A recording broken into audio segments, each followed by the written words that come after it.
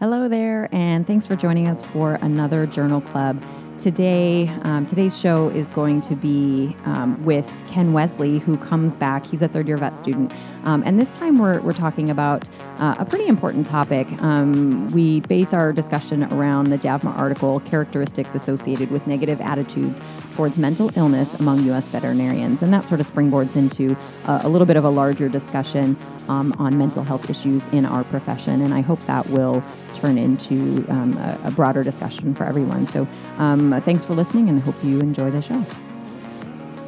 Welcome to Veterinary Journal Club. I'm excited to invite back to the program Ken Wesley, one of third-year veterinary students at the University of Florida. And he has come back to talk about another study.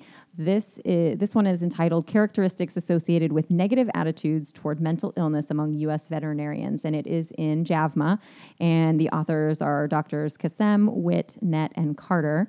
And so I'm really excited to have you back, Ken.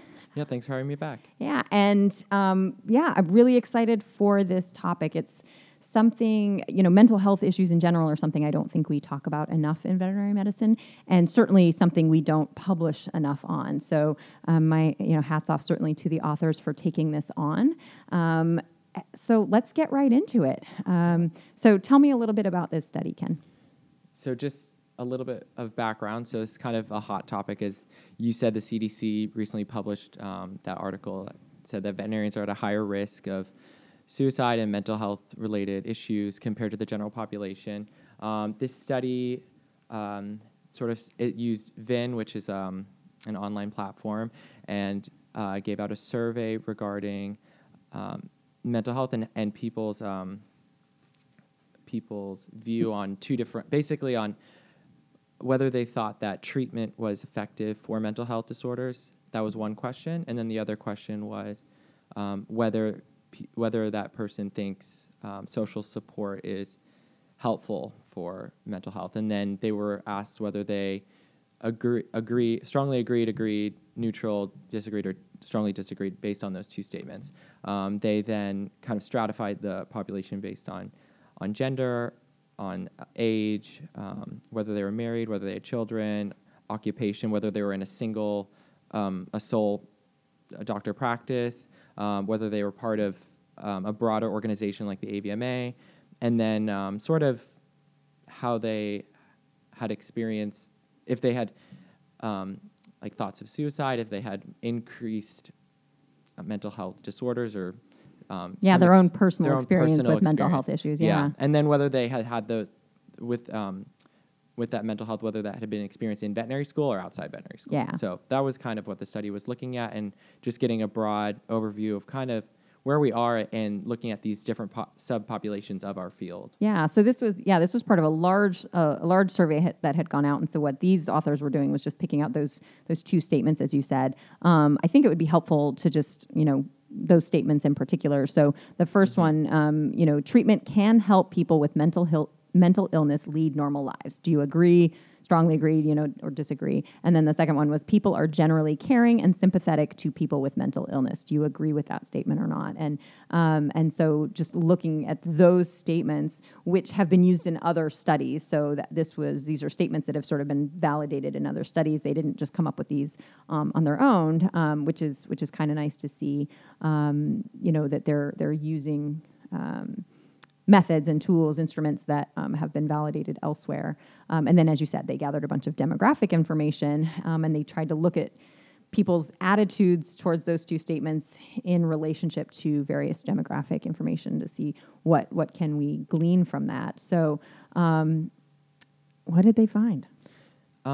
So with the treatment question, they found that men were more likely to disagree with that statement. So men were more likely to disagree with that statement. It was more like people who had been out of practice for like 10 to 15 years, people who were solo practitioners, people who were not I think that was the social support, but solo practitioners for this one, and then people who had experienced suicide or suicidal attempts or suicidal thoughts. Yeah, so some of these things were sort of surprising to me. So in this one, if you disagreed with the statement that treatment can help people with mental illness lead normal lives. If you disagreed with that, so basically men thought that like treatment probably can't help you to lead a normal life. Men were more likely to think that. I think when we sometimes do a bunch of negatives, it gets confusing. At least for me, it does.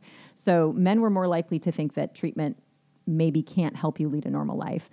People who are practicing by themselves were more likely to think that treatment can't help you lead a normal life. But then the thing that really surprised me, or maybe it was just kind of disappointing, was that people who had mental health issues, either serious psychological distress, and they kind of characterize that, or had been treated for a mental health disorder in some way, were both also more likely to say that treatment of mental illness is not going to be able to help you lead a normal life. And like, that was really sad.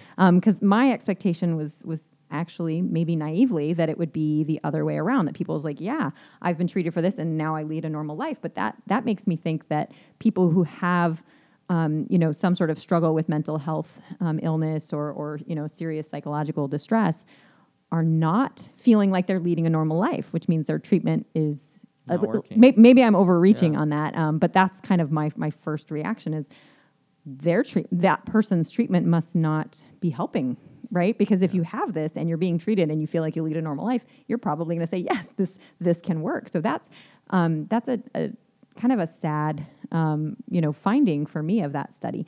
I don't necessarily understand why there would be a gender difference. I believe that there is. I believe that they found that. I don't really understand why men would be more likely to think that treatment for mental health would be effective.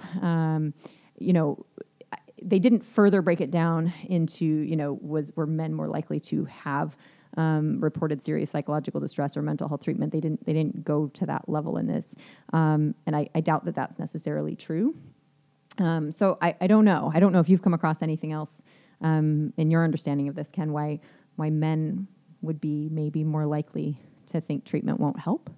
I don't know if it's, I think this article is interesting in the fact that it raises more questions than it necessarily presents. And I don't think the point of the article is to necessarily answer all those questions, but because we know so little about this, so it's just kind of giving us that baseline information. But we also have, it's just interesting to think are these things that these demographics are experiencing, or that we are experiencing as veterinarians, is this a more veterinary phenomena? Because we do have an increase, like studies have shown that veterinarians have an increased higher percent of suicide and depression and things like that. Or is this just because of the way that, as a general population, society at large? I think that, by this you can make you're making assumptions like several leaves, but it's like, are men thinking that treatment is not working because it hasn't worked for them, or are they thinking that it's a preconceived notion? Or they think that treatment doesn't work and people should. They're always going to have issues. They're always going to have issues. We can't get over that. I don't know. We don't know. I think you're spot on that. And again, the point of the study wasn't we're going to answer all the questions we have about mental health. That's clearly not what their goals were. But it does raise a lot of questions and just kind of drives home the point that we have a lot more work in this area to get to the bottom of these things and try to figure out what's really going on so that we can then address it and try to, educate people, veterinarians in particular, but people in general about, what, mental health awareness, like what are some of these mental health problems and what can we do to sort of help people. And but there were definitely some surprising findings, and it's hard for me not to then postulate, like, I wonder why that would be. To try to think through it. Because the why ultimately gets to how do we fix it, right? If we can understand the why. So as you said, there's more work. But so then on the other statement that they asked people about, which is people are generally caring and sympathetic to people with mental illness. Who is more likely to disagree with that statement? It was actually women who are more likely to disagree. It was an older population of like 40 to 50 or so, people who were not in professional societies like the AVMA, and then it was people who had also had experienced mental illness in some sort of Yeah, way. like people. So this one, it was the group with serious psychological distress. The group that was getting mental health treatment, that one didn't end up being statistically significant. But yeah. So in general, people that had some experience personally with psychological distress or depression during veterinary school were more likely to say, no, I don't think that people are generally caring and sympathetic This made me to really people. sad. Right? I know. This was a bit of a downer, this article. I mean, a really good article. It's just, but it's stuff we have to talk about. And I think that's one of the reasons we avoid talking about it is it's kind of a downer topic. Like it is. That's the reality of it. Yeah. But that's part of why people think we're not caring and sympathetic to people with mental illness because I just want to sweep it under the rug. I want to avoid it. I want to not talk about it. And so we have to get uncomfortable. We have to have conversations that maybe make us a little bit, I don't want to talk about this because this is sad. If the people around you don't think that you care if they're struggling, that's a problem because I assume most people do care. I really do think that the vast majority of people, especially if you went into vet med, like, let's be honest, you're taking a big pay cut, you're taking on a lot of debt, you're doing it because you care. Now, maybe you could make the very cynical argument is that you care about animals and not people. But that caring attitude probably translates across species, let's be honest. And so I think that, from my perspective, like, no, we do care about each other. We want to know if somebody's doing well. We're just maybe not doing a good job of saying that and, walking the walk and talking the talk. I think that, again, I'm making assumptions. This is based on my own personal beliefs, but I think that sometimes the apathy could be from, like, veterinarians being like, oh, well, I'm experiencing this, so you should be able to get through this too. And it's like kind of like that mentality of, I'm working really hard, and so you need to work just as hard, but everyone has their own boundaries and has their own limits, and it's about kind of working together and coming together and figuring out, Saturday is not your best day to work. Maybe we can try to change the schedule and have it a different day because it's better for you and better for your mental health. And so I think it's just that kind of also goes with the support and that we need to just kind of be understanding of each other and our work schedules and our lives. And I think also it's being vulnerable. Like it's, we need to create an environment, a culture in our profession and just, society at large, but we can focus on our profession because that's where we are. Exactly. We'll take it baby steps.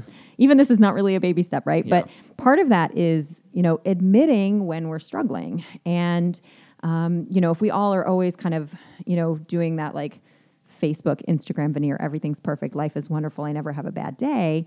Well, then somebody else over here having a bad day is like, well, I'm the only one. Everyone else seems to be managing everything just fine. Like, I'm clearly the outlier when, like, that's very unlikely to be true. Like, everybody has struggles and everybody has things.